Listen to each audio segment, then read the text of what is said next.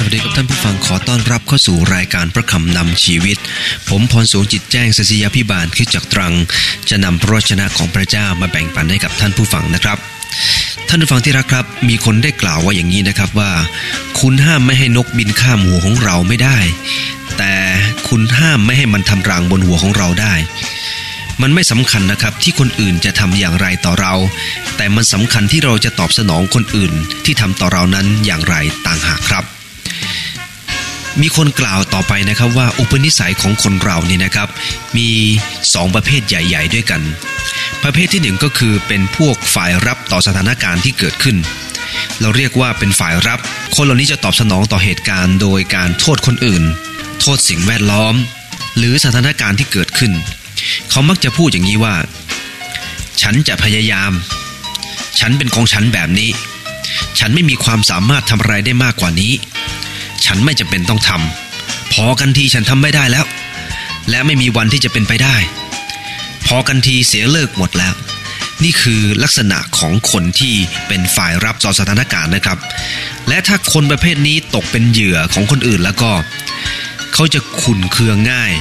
โทษคนอื่นแสดงความโกรธพูดในสิ่งที่ตัวเองจะต้องเสียใจภายหลัง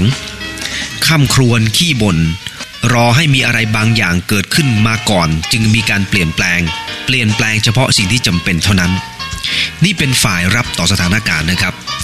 อุปนิสัยแบบนี้เป็นอุปนิสัยที่ค่อนข้างจะสร้างปัญหาให้เกิดขึ้นในสังคมและผมหนุนน้ำใจว่าหลายคนกำลังเป็นแบบนี้ใช่ไหมครับท่านผู้ฟังลองคิดถึงตัวเองว่าท่านผู้ฟังเป็นคนประเภทที่โทษคนอื่นหรือเปล่าและชอบหมดกำลังใจ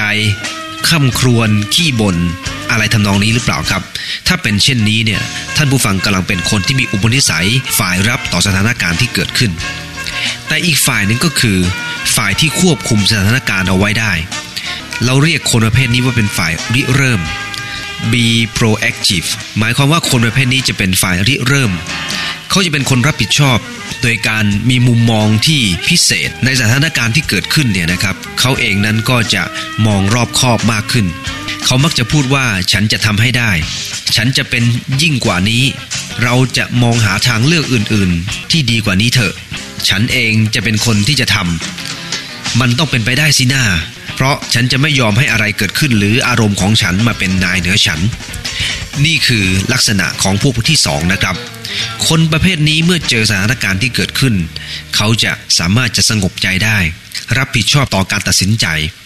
คิดก่อนพูดคิดก่อนทำฮึดสู้ต่อสิ่งเลวร้ายค้นหาวิธีที่จะทำให้เกิดขึ้น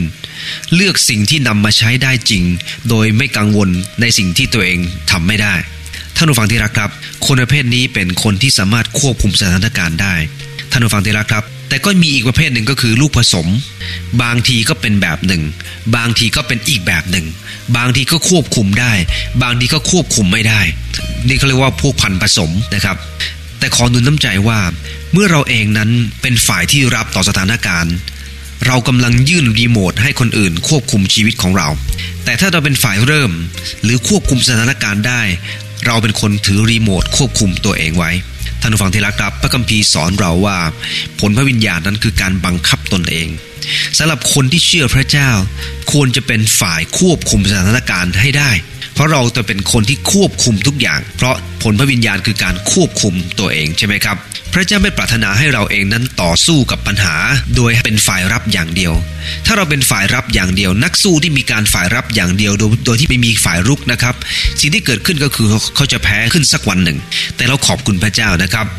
พระเจ้าได้สอนเราที่จะเป็นผู้ควบคุมสถานการณ์ด้วยครับท่านผู้ฟังที่รักครับเรามาสร้างอุปนิสัยแบบฝ่ายเริ่มหรือเป็นฝ่ายควบคุมสถานการณ์กันดีไหมครับ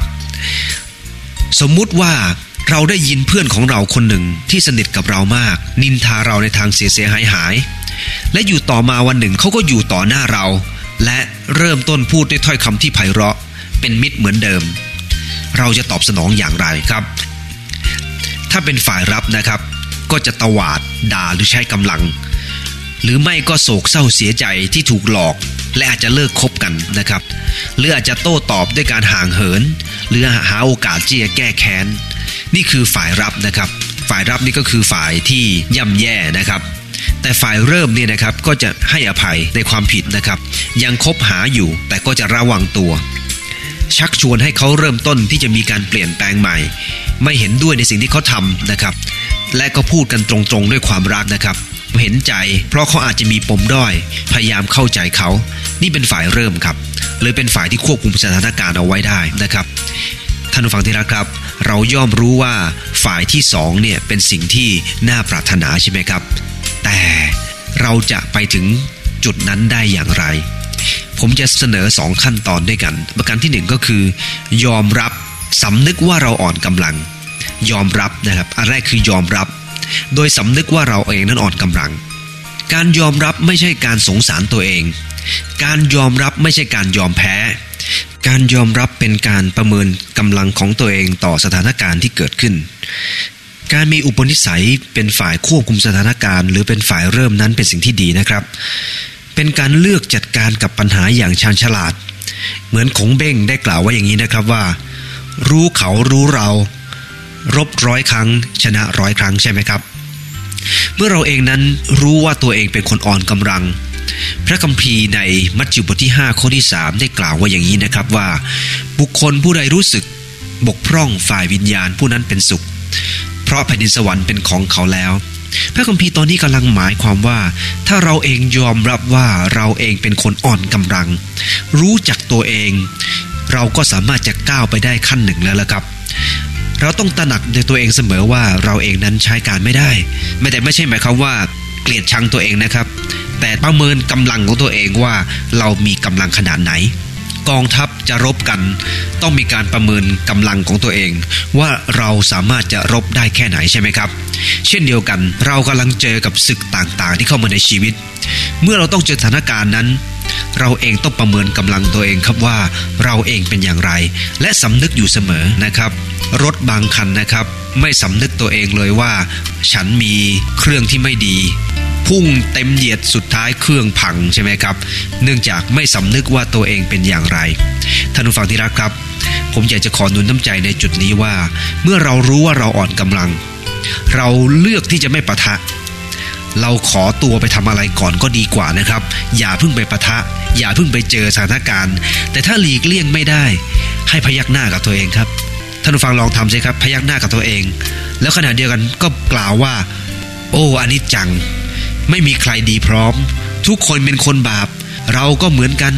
เราไม่บาปเรื่องหนึ่งเราก็บาปอีกเรื่องหนึ่งทุกคนล้วนอ่อนแอทั้งสิ้นฉันก็อ่อนแอเขาอ่อนแอทุกคนก็อ่อนแอทั้งนั้นเมื่อเรารู้สึกเช่นนี้นะครับเราเองจะเห็นใจเขาเราเองจะเห็นใจตัวเองเราเองจะเห็นใจกันและกันไม่ได้หมายความว่าเมื่อเราพยักหน้านั้น หมายความว่าเข้ามาสิวะข้ารู้ว่าแกคิดอะไรอยู่ฉันพร้อมจะรับแล้วและพร้อมจะล้มเหลวด้วยนะครับถ้าเป็นเช่นนั้นแต่กันเองท่านผู้ฟังที่รักครับผมอยากจะขอหนุนน้ำใจท่านผู้ฟังว่าการประกาศว่าตัวเองเป็นคนที่อ่อนแอไม่ได้หมายความว่าเราล้มเหลวนะครับแต่เป็นการประเมินสถานการณ์ของตัวเองพระคัมภีร์ถึงสอนว่าให้เรารู้จักความบกพร่องของตัวเองใช่ไหมครับคนขับรถบางคนนะครับชอบบอกคนข้างๆบอกว่าฉันไม่ง่วงทั้งที่ตัวเองง่วงจะตายแล้วนะครับฉันไม่ง่วงสุดท้ายพากันตกคูเนื่องจากว่าฉันไม่ง่วงนี่แหละครับแต่ก็ต้องควรจะบอกคนข้างๆว่านะผมง่วงนะครับช่วยกันคุยหน่อยคนอื่นก็จะพยายามช่วยกันระวังใช่ไหมครับดีกว่าบอกว่าไม่เป็นไรนอนไปเถอะครับผมไม่ง่วงแต่สุดท้ายพากันลงคูเนี่ยนะครับมันเป็นสิ่งที่ไม่ดีเลยอย่างน้อยก็ให้กันช่วยกันแบ่งเบาภาระกันโดยการที่มาถางตาคุยกันก็ยังดีกว่านะครับพอเริ่มต้นง่วงเขาจะได้มีคนคุยด้วยท่านผู้ฟังที่รักครับนั่นคือการยอมสำนึกว่าเราเองนั้นอยู่ในสภาพที่เราเองอ่อนกำลังใช่ไหมครับท่านผู้ฟังที่รักครับนั่นคือสิ่งที่ผมอยากจะขอหนุนใจท่านผู้ฟังนะครับในพระคัมภีร์ตอนหนึ่งนะฮะใน2เธสโลนิกาบทที่3ข้อ11นะครับ2เธสโลนิกาบท3ข้อ11พระคัมภีร์ได้กล่าวว่าอย่างนี้ว่าเพราะเราได้ยินว่ามีบางคนในพวกท่านอยู่อย่างเกียจคร้านไม่ทำงานอะไรเลยชอบยุ่งเรื่องของคนอื่นถ้าผู้ใดไม่เชื่อฟังถ้อยคำของเราในจดหมายนี้จงจดจำคนนั้นไว้อย่าสมาคมกับเขาเลยเพื่อเขาจะได้อายแต่อย่าถือว่าเขาเป็นศัตรูจงเตือนสติเขาผิดชั้นพี่น้องพระคัมภีร์ตอนนี้ได้บอกว่าเราเองนั้นสามารถจะวิเคราะห์คนได้ครับ ว่าวิเคราะห์คนได้แน่นอนครับเราเห็นความบกพร่องของคนอื่นแต่ขณะเดียวกันเราจะตอบโต้ต่อสถานการณ์นั้นเราวิเคราะห์เราจดจำได้แต่อย่าตอบโต้ออกมาด้วยความรุนแรงท่านฟังที่รักครับปัจจุบันนี้คนไม่ค่อยให้เกียรติกันเรามักจะวิพากษ์วิจารณ์มักจะว่ากันและกันเจ็บๆโดยเฉพาะอย่างยิ่งใกล้หน้าหาเสียงนะครับจะมีการว่ากันมีการประโคมข่าวต่างๆกันมากมายแล้วครับท่านผู้ฟังคอยติดตามดูสิครับคงจะเป็นจริงดังว่าแน่นอนแต่ตรงกันข้ามแทนที่เราจะวิพากษ์วิจารณ์กันเพราะการเพาะนิสัยวิพากษ์วิจารณ์ทำให้เรากลายเป็นคนที่เป็นฝ่ายรับแน่นอนครับเพราะสิ่งนี้จะถูกปลูกฝังในชีวิตของเราเมื่อเราวิพากษ์วิจารณ์คนอื่นมันจะกลายเป็นปมด้อยของเรายิ่งเราวิพากษ์วิจารณ์คนมากเท่าไหร่เราก็จะกลายเป็นคนประเภทนั้นมากขึ้นและเรากำลังเป็นฝ่ายรับครับและเรากำลังจะแย่ท่านผู้ฟังที่รักครับเรามาสร้างอุปนิสัยนี้โดยการที่แทนที่จะวิพากษ์วิจารณ์คนอื่นเราวิเคราะห์แทนครับเราวิเคราะห์เราจดจำสิ่งที่ผิดเราเอาละเขาไม่ดีต่อเราโอเคเราวิเคราะห์เอาไว้เราเก็บไว้ในข้อมูลฉลาดเหมือนงูสุภาพเหมือนนกพิราบดังที่พระคัมภีร์ได้กล่าวไว้นะครับดังนั้นเองเราจะเป็นคนที่สามารถจะต่อสู้กับสถานการณ์ได้เมื่อเรายอมรับว่าเราเองนั้นอ่อนกำลังพยายามเข้าใจคนอื่นด้วยว่าที่เขาเป็นเช่นนั้นเพราะเขาอ่อนกำลังด้วยเช่นเดียวกันและการที่เราพยายามไม่วิพากษ์วิจารณ์คนเนี่ยก็แปลว่าเรากำลังสร้างอุปนิสัยที่ดีให้กับตัวเองนะครับเพราะยิ่งเราวิพากษ์วิจารณ์คนมากเท่าไหร่สิ่งที่เกิดขึ้นก็คือจิตใจของเราจะตกลงไปเรื่อยๆเราจะกลายเป็นอีกฝ่ายหนึ่งโดยที่เราไม่รู้ตัวท่านผู้ฟังที่รักครับพระคัมภีร์ฮีบรูบทที่4ข้อ15นะครับฮีบรูบทที่4ข้อที่15ได้กล่าวว่าอย่างนี้นะครับว่าเราไม่ได้มีมหาปุโรหิตที่ไม่ได้เห็นใจในความอ่อนแอของเราแต่ได้ทรงถูกทดลองใจเหมือนอย่างเราทุกประการถึงกระนั้นพระองค์ก็ปราศจากบาปพระคัมภีร์ได้กล่าวถึงพระเยซูคริสต์ว่าพระองค์ทรงเห็นใจในความอ่อนแอของเราท่านผู้ฟังที่รักครับในภาษาเดิมเนี่ยนะครับคำว่าเห็นใจในความอ่อนแอของเรานั้นพระคัมภีร์ใช้คำว่าสามารถสัมผัสถึงความรู้สึกเมื่อเราอ่อนแอสามารถสัมผัสถึงความรู้สึกเมื่อเราบกพร่องเปราะบางท่านผู้ฟังที่รักครับพระเยซูคริสต์เจ้าทรงเป็นแบบอย่างกับเราตรงนี้ก็คือว่าพระองค์ทรงสามารถสัมผัสถึงความบกพร่องของเราท่านผู้ฟังที่รักครับคนที่เป็นฝ่ายควบคุมสถานการณ์นั้นไม่ใช่แค่ตัวเองรับอะไรได้หรือควบคุมตัวเองได้แต่เราจะรู้จักคนอื่นด้วยนะครับรู้ว่าคนอื่นนั้นมีความรู้สึกอย่างไรเพราะว่าความรักจะเกิดขึ้นเพราะว่าเราสามารถทำอะไรให้เกิดขึ้นได้นั้นเราเองต้องเรียนรู้จากคนอื่นด้วยนะครับรู้จักตัวเขาและรู้จักตัวเราครับเมื่อเรารู้จักทั้งตัวเขารู้จักทั้งตัวเราสิ่งนี้คือสิ่งที่พระเยซูคริสต์เจ้าพระองค์ทรงต้องการท่านผู้ฟังที่รักครับดังนั้นเองเมื่อเราอธิษฐานกับพระเจ้าในแต่ละวันสิ่งที่เราควรอธิษฐานกับพระเจ้าก็คือว่าข้าแต่พระเจ้าโปรดช่วยให้ข้าพระองค์เข้าใจความอ่อนแอของข้าพระองค์และโปรดช่วยข้าพระองค์เข้าใจความอ่อนแอของผู้อื่นด้วยเช่นเดียวกันเพื่อข้าพระองค์ทั้งหลายจะได้ช่วยเหลือกันและกันนั่นคือคำอธิษฐานที่ควรจะเป็นในแต่ละวันนะครับท่านผู้ฟังที่รักครับเราสามารถจะเป็นคนที่ควบคุมสถานการณ์ได้เมื่อเราเองนั้นเป็นฝ่ายริเริ่มก่อนเมื่อเราเองนั้นสำนึกว่าทุกคนนั้นอ่อนกำลังทั้งสิ้นและเมื่อเราสำนึกเช่นนั้นเราก็จะเห็นใจกันและกันท่านผู้ฟังที่รักครับขอย้ำนะครับว่าถ้าเราเป็นฝ่ายรับเราจะเป็นฝ่ายล้มเหลวแต่ถ้าเราจะเป็นฝ่ายริเริ่มเราจะเป็นคนที่ควบคุมสถานการณ์เอาไว้ได้ดังนั้นเองจำเป็นนะครับที่เราต้องสำนึกว่าทุกอย่างนั้นทุกคนนั้นล้วนอ่อนกำลังทั้งสิ้นให้โอกาสกันให้โอกาสที่จะเริ่มต้นกันใหม่ๆท่านผู้ฟังที่รักครับนั่นคือประการที่1เรายอมรับและสำนึกว่าเราอ่อนกำลังประการที่2เรายืนหยัดสู้จนสุดกำลังอันที่1นี้ยอมรับสำนึกว่าอ่อนกำลังอันที่2ยืนหยัดสู้จนสุดกำลังท่านผู้ฟังที่รักครับมีผู้ชายคนหนึ่งชื่อคาร์ลโคแมนเนี่ยได้เล่าว่าวันหนึ่งเขาขับรถไปทำงานปรากฏว่าผู้หญิงคนหนึ่งขับรถเข้ามาแล้วเฉียดเขาทั้งสองคันก็หยุดคุยกันผู้หญิงก็ก้าวลงมาจากรถดูความเสียหายด้วยน้ำตาและบอกว่าเธอยอมรับว่าเป็นเธอทำผิดพลาดเองและเธอพ เพิ่งจะขับรถของสามีที่เพิ่งถอยออกมาจากโชว์รูมได้แค่2 วันเธอจะไม่มองหน้าสามียังไงคาร์โคแมนก็เห็นใจเธอมากนะครับแต่ต้องอธิบายว่ายังไงก็ตามบริษัทจะต้องบันทึกเลขใบขับขี่ของเราละแล้วก็ต้องออกเลขหลักฐานเคลมผู้หญิงคนนี้ก็เปิดเกะไม่รู้จะอันไหนคือหลักฐานประกันเธอก็ดูงงเงินนะครับคาร์โคแมนก็ยินดีจะเปิดหาให้นะครับและเมื่อเขาเปิดซองหนังที่มีเอกสารประกันอยู่เขาพบกระดาษตัวโตแปะอยู่และเขาก็ได้ให้กับผู้หญิงคนนี้ดูนะครับเพราะว่าที่ซองนั้นเขียนว่าอย่างนี้นะครับว่าที่รักในกรณีที่มีอุบัติเหตุเกิดขึ้นขอคุณจำไว้ว่าผมรักคุณมากกว่ารถคันนี้นะจ๊ะหลายครั้งหลายคนคงจะด่าภรรยาเปิงไปเลยนะครับเนื่องจากว่ารถออกมาแค่2 วันเท่านั้นก็ชนซะแล้วหรือไม่ก็คนจะบ่นอุบเลยนะครับแต่ในกรณีนี้เราอยากจะขอบคุณพระเจ้าที่คาร์โคแมนได้ไปเจอผู้ชายที่เห็นว่าภรรยามีค่ามากกว่ารถคันใหม่ครับ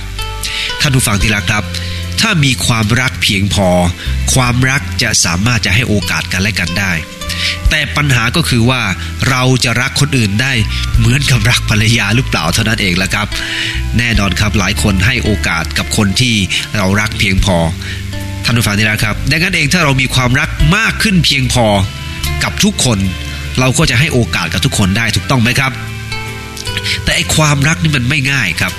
การที่เราจะยืนหยัดและสู้จนสุดกำลังนั้นเราเองนั้นจะต้องขอกำลังด้วยครับและพระเจ้าทรงสัญญาว่าพระองค์ทรงเป็นความรักผู้ที่เกิดจากพระองค์ก็มีความรักในพระคัมภีร์1 ยอห์นบทที่4 ข้อที่ 8ได้บอกว่าคนที่เกิดจากพระเจ้าก็มีความรักดังนั้นเองเราสามารถอธิษฐานขอความรักจากพระเจ้าให้เข้ามาอยู่เหนือชีวิตของเราได้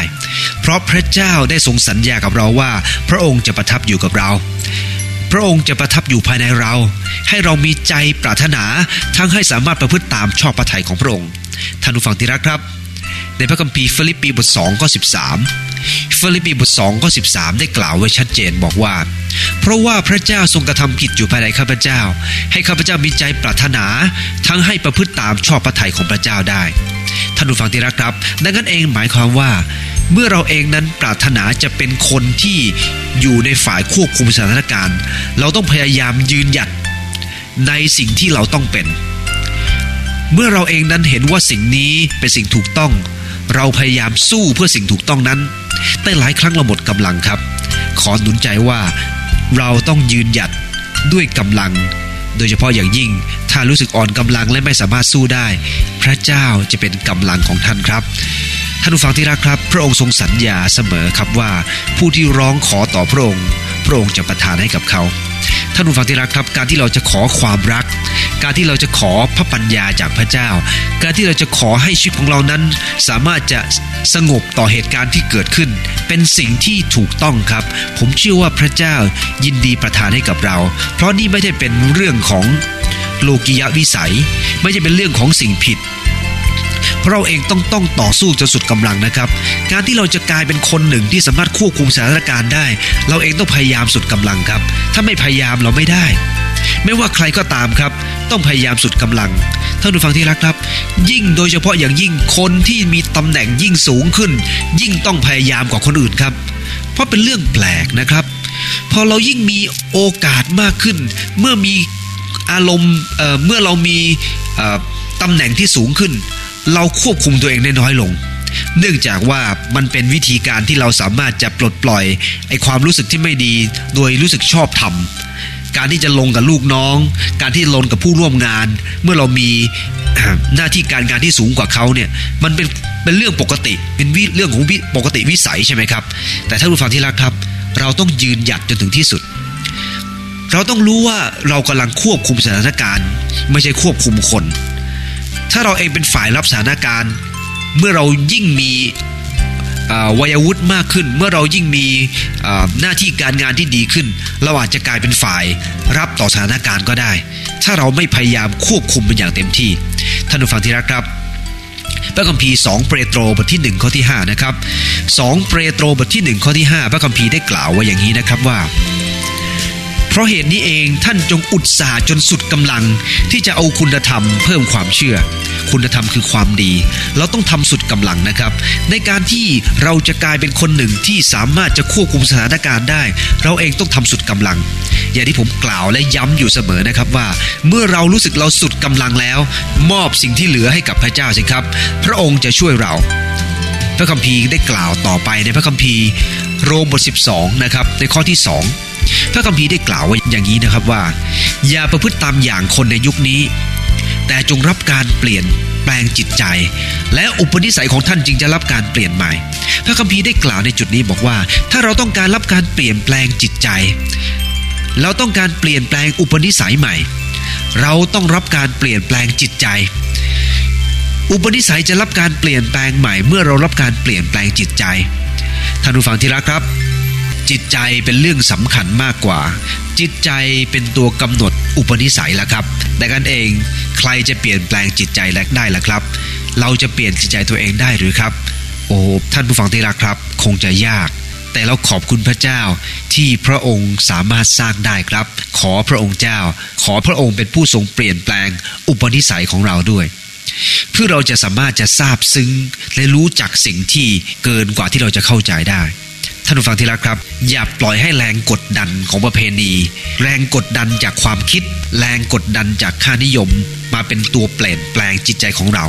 แต่เราเปลี่ยนแปลงจิตใจของเราเพราะเราสำนึกว่าสิ่งนี้ถูกต้องหรือไม่ถูกต้องโดยเฉพาะอย่างยิ่งเมื่อเรายิ่งมองดูพระเยซูคริสต์เจ้าคริสเตียนอ่านพระคัมภีร์ของพระเจ้าทุกวันคริสเตียนมาโบสถ์ทุกสัปดาห์เราเห็นว่าสิ่งใดคือสิ่งถูกต้องและเราเปลี่ยนแปลงสิ่งนั้นไม่ใช่เกิดขึ้นจากการถูกแรงกดดันตามประเพณีถูกแรงกดดันตามความคิดถูกแรงกดดันตามค่านิยมของโลกนี้เปลี่ยนแปลงเราแต่เรายินดีเปลี่ยนแปลงเรายินดียืนหยัดเราเป็นคนหนึ่งที่สามารถเป็นฝ่ายเริ่มต้นเพราะเราเชื่อว่าสิ่งนั้นเป็นสิ่งถูกต้องและเป็นสิ่งสมควรที่จะมีการเปลี่ยนแปลงท่านผู้ฟังที่รักครับผมอยากจะขอดุลน้ำใจท่านผู้ฟังในพระคัมภีร์ฮีบรูบทที่12ข้อที่1นะครับพระคัมภีร์ได้กล่าวไว้อย่างนี้นะครับว่าเหตุฉะนั้นเมื่อเรามีพยานพรั่งพร้อมอยู่รอบข้างเช่นนี้แล้วก็ขอให้เราละทิ้งทุกอย่างที่ทวงอยู่และบาปที่เกาะแน่นขอให้เราวิ่งด้วยความเพียรพยายามตามที่ได้กำหนดไว้ให้กับเราท่านผู้ฟังที่รักครับพระคัมภีร์ได้บอกว่าเรามีพยานพรั่งพร้อมพยานพรั่งพร้อมคืออะไรครับถ้าเรามีโอกาสสังเกตในบทที่11พยานพรั่งพร้อมก็คือธรรมิกชนที่เคยผ่านเหตุการณ์เหล่านั้นมาก่อนหน้าของเราแล้วนั้นเขาวิ่งไปได้อย่างไรเขามีความเชื่อและเขาผ่านไปได้อย่างไรเราเองก็ขอให้มีความเชื่อในพระเจ้าและผ่านทุกอย่างไปด้วยสุดความสามารถของเราครับการที่เราจะเปลี่ยนแปลงอุปนิสัยของเรากลายเป็นคนที่สามารถจะควบคุมนั้นไม่ได้หมายความว่าแค่เชื่อพระเจ้าทุกอย่างคลิกเปลี่ยนได้ทันทีไม่ใช่นะครับแต่เมื่อเราเชื่อพระเยซูคริสต์เจ้าเราเองต้องทำส่วนของเราอย่างเต็มที่ด้วยนะครับพยายามเปลี่ยนแปลงพยายามควบคุมพยายามขอพระเจ้าช่วยเหลือเราทั้งหลายท่านผู้ฟังที่รักครับนั่นคือสิ่งที่พระเจ้าทรงปรารถนาให้เราเป็นอีแลนแม็กซ์เวลล์ได้กล่าวไว้อย่างนี้นะว่าไม่ว่าฉันจะล้มเหลวหรือประสบความสำเร็จไม่ใช่ฝีมือของใครนอกจากตัวของฉันเองเพราะฉันคือพลังท่านผู้ฟังที่รักครับท่านจะกล่าวแบบคนที่ไม่รู้จักพระเจ้านะครับแต่คนที่รู้จักพระเจ้าฉันล้มเหลวฉันยอมรับแต่กำลังของฉันมาจากการรอคอยพระเจ้าท่านผู้ฟังที่รักครับจุดนี้เป็นจุดสำคัญมากพระคัมภีร์ได้กล่าวกับเรานะครับในพระคัมภีร์2โครินธ์บทที่3ข้อ18ได้กล่าวว่าอย่างนี้นะครับว่าแต่เราไม่มีผ้าคลุมหน้าแล้วเราจึงแลดูพระสิริของพระเจ้าและตัวเราก็เปลี่ยนแปลงเป็นเหมือนพระฉายของพระเจ้าคือมีศักดิ์ศรีตามลำดับขั้นขึ้นไปอย่างเช่นศักดิ์ศรีที่มาจากพระเจ้าซึ่งเป็นพระวิญญาณในที่ผมได้กล่าวไว้แล้วนะครับว่าอย่าปล่อยให้การเปลี่ยนแปลงเกิดขึ้นจากแรงกดดันของประเพณีความคิดและค่านิยมแต่เราเปลี่ยนแปลงนั้นเมื่อเรามองดูพระเยซูคริสต์เจ้ามองดูที่พระองค์เราก็รับการเปลี่ยนแปลงตามลำดับขั้นมีการเปลี่ยนแปลงตามวันเวลาเมื่อยิ่งก้าวมากขึ้นยิ่งเชื่อพระองค์มากขึ้นยิ่งติดตามพระองค์มากขึ้นยิ่งมองดูพระองค์มากขึ้นเราจะยิ่งมีบุคลิกที่เปลี่ยนไปเรายิ่งมีอุปนิสัยที่เป็นฝ่ายที่ควบคุมสถานการณ์ได้มากขึ้นกลายเป็นฝ่ายริเริ่มได้มากขึ้นและนั่นคือสิ่งที่ควรจะเป็นนะครับ อาจารย์มาโนดแจ้งมุกได้มีโอกาสจะเล่าถึงเรื่องผู้ชายคนหนึ่งเขาเป็นคนที่มีคุณพ่อคุณแม่ที่ทุบตีกันเป็นประจำคุณพ่อมักจะกลับมาบ้านด้วยอาการเมาไม้และทุบตีคุณแม่ทำให้เขาเก็บความรู้สึกแบบนี้ไว้ในจิตใจเขาเกลียดคุณพ่อมากแล้วก็สาบานว่าจะไม่ให้อภัยพ่อถ้าเป็นไปได้เขาจะฆ่าพ่อด้วยมือเขาเองแล้วอยู่มาวันหนึ่งเขาก็หนีออกจากบ้านไปทำงานเป็นครูสอนศิลปะป้องกันตัวแต่งงานกับหญิงสาวคนหนึ่งเขารักและก็หวงผู้หญิงคนนี้มากแต่วันหนึ่งเขาทะเลาะกับภรรยาของเขาเนื่องจากว่าเขาไปมีกิ๊กนะครับก็คือไปเข้าโรงแรมกับนักเรียนสาวของเขาภรรยาหนีออกจากบ้านไปหาแม่เขาเองก็กลับมาบ้านไม่พบภรรยาคว้าปืนออกมารอภรรยาตั้งใจว่าจะยิงภรรยายิงลูกให้ตายแล้วจะฆ่าตัวเองให้ตายนั่นเป็นบุคลิกหรือว่าเป็นอุปนิสัยแบบฝ่ายรับใช่ไหมครับโทษนู่นโทษนี้แต่ขณะที่เขากำลังรออยู่นั่นเองเขามีการเปิดวิทยุนะครับอาจจะเป็นแบบเดียวกับที่ FM 102.5 นี่แหละครับที่ได้ออกอากาศอยู่นี่นะครับเขาฟังเรื่องของพระเจ้าและเวลานั้นเขาสำนึกว่าเขาเองผิดเขาเริ่มต้นเสียใจสารภาพเปลี่ยนแปลงใหม่เขาคุกเข่าลงสารภาพบาปต่อพระเจ้าและวันต่อมาแม่ยายกับภรรยาได้กลับมาที่บ้านของเขานะครับเขาตรงไปกอดลูกและภรรยาสารภาพเสียใจแทนที่ตอนแรกนั้นจะเป็นฝ่ายที่จะรับต่อสถานการณ์ตอนนี้เป็นฝ่ายที่จะควบคุมเอาไว้การควบคุมนั้นไม่ได้หมายความว่าเราจะเป็นคนสั่งการคนอื่นนะครับแต่ควบคุมนี่ก็คือเขาควบคุมตัวเองเขายอมรับว่าเขาผิดและเขาควบคุมตัวเองโดยการที่ยอมสารภาพต่อภรรยาท่านผู้ฟังที่รักครับสิ่งที่เกิดขึ้นคือการอภัยที่เกิดขึ้นผมเชื่อว่าพระเจ้าได้ให้กำลังกับเขาด้วยแต่ท่านผู้ฟังที่รักครับรู้ไหมครับว่าเมื่อเขาได้คุกเข่าลงต่อภรรยาเขาคิดถึงคุณพ่อของเขาเพราะเขาเองนั้นมีรากขมขื่นต่อคุณพ่อของเขาปัญหาไม่ได้หยุดอยู่ที่แค่ภรรยาเขาคิดถึงคุณพ่อของเขากลับไปถึงคุณพ่อของเขาเขาอภัยคุณพ่อของเขารากความขมขื่นของความจิตใจของเขาถูกทำลายไปเมื่อเขาเองนั้นอภัยคุณพ่อของเขาท่านผู้ฟังที่รักครับเห็นไหมครับว่าคนที่ควบคุมสถานการณ์ได้ไม่ได้เป็นฝ่ายที่ต้องชนะเสมอไปชัยชนะอาจจะเกิดขึ้นจากชัยชนะด้านจิตใจเมื่อเราเองนั้นยอมทุกอย่างและควบคุมได้ยอมรับความเป็นจริงได้เราจะกลายเป็นคนที่ชนะได้ด้วยเช่นเดียวกันนะครับจงเอาชนะใจตัวเองเดินเข้าสู่พระที่นั่งแห่งพระคุณของพระเจ้าไม่มีชัยชนะใดที่ใหญ่เท่ากับการชนะใจตัวเองนะครับและนั่นคือสิ่งที่ผู้ควบคุมสถานการณ์ควรจะเป็นครับท่านผู้ฟังที่รักครับขอให้เริ่มต้นจากการควบคุมตัวเองนะครับและอย่างอื่นก็จะตามมาควบคุมตัวเองควบคุมอารมณ์ของตัวเองควบคุมความรู้สึกของตัวเองควบคุมคำพูดของเราเองนะครับขอพระเจ้าอวยพรท่านผู้ฟังที่รักทุกท่านนะครับข้าแต่พระเยซูคริสต์เจ้าให้ข้าพงหลายเป็นคนหนึ่งที่มีอุปนิสัยที่เป็นฝ่ายเริ่มก่อนเสมอยอมรับว่าตัวเองก่อนกำลังยืนหยัดสู้จนสุดกำลังโดยกำลังซึ่งมาจากพระองค์ประทานเลี้ยวแรงให้กับข้าพงทั้งหลายเพื่อจะยอมรับได้ว่าข้าพงหลายเป็นคนหนึ่งที่อ่อนกำลังด้วยข้าแต่พระเจ้าเพื่อข้าพงหลายจะได้ตอบสนองต่อวิกฤตการณ์ที่เกิดขึ้นโดยเป็นฝ่ายที่ริเริ่มเป็นฝ่ายที่ควบคุมทุกอย่างไว้โดยกำลังซึ่งมาจากพระองค์เจ้าผู้เป็นพระเจ้าผู้ทรงเมตชีวิตข้าหลายอธิษฐานขอการอวยพรจากพระองค์เจ้าขอช่วยข้าพงหลายในบางครั้งรู้สึกอ่อนแออ่อนกำลังเนื่องจากสุขภาพร่างกายเนื่องจากอารมณ์เนื่องจากปัญหาที่เข้ามาข้าแต่พระเยซูคริสต์เจ้าข้าหลายอธิษฐานขอต่อพระองค์ด้วยกันในพระนามพระเยซูคริสต์เจ้า